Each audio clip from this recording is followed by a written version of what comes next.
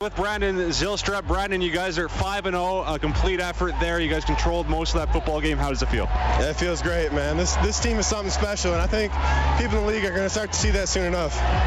Just the offense, the way you guys are able to start early in that game. I know you guys have been looking for a little more consistency. Safe to say you found it tonight. Absolutely. That's something we've been looking for, is that fast start. We finally got it. But, we still didn't quite put together a whole game, but, it's the best one we've had so far. And, guys are stepping up when injuries are happening, so it's awesome to see. And for yourself, becoming a star in this league, another 100-yard performance for you, another touchdown. Just talk about the chemistry you and Mike have been able to develop.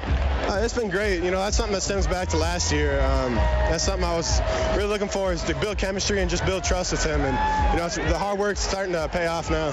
Thanks, Brendan. Yeah, no problem. Guys, back to you. All right, thanks very much. Brendan Ulrich down on the sidelines all evening long for Armor Insurance. Brandon Zylstra, by the way, 7 catches, 107 yards, plus a touchdown.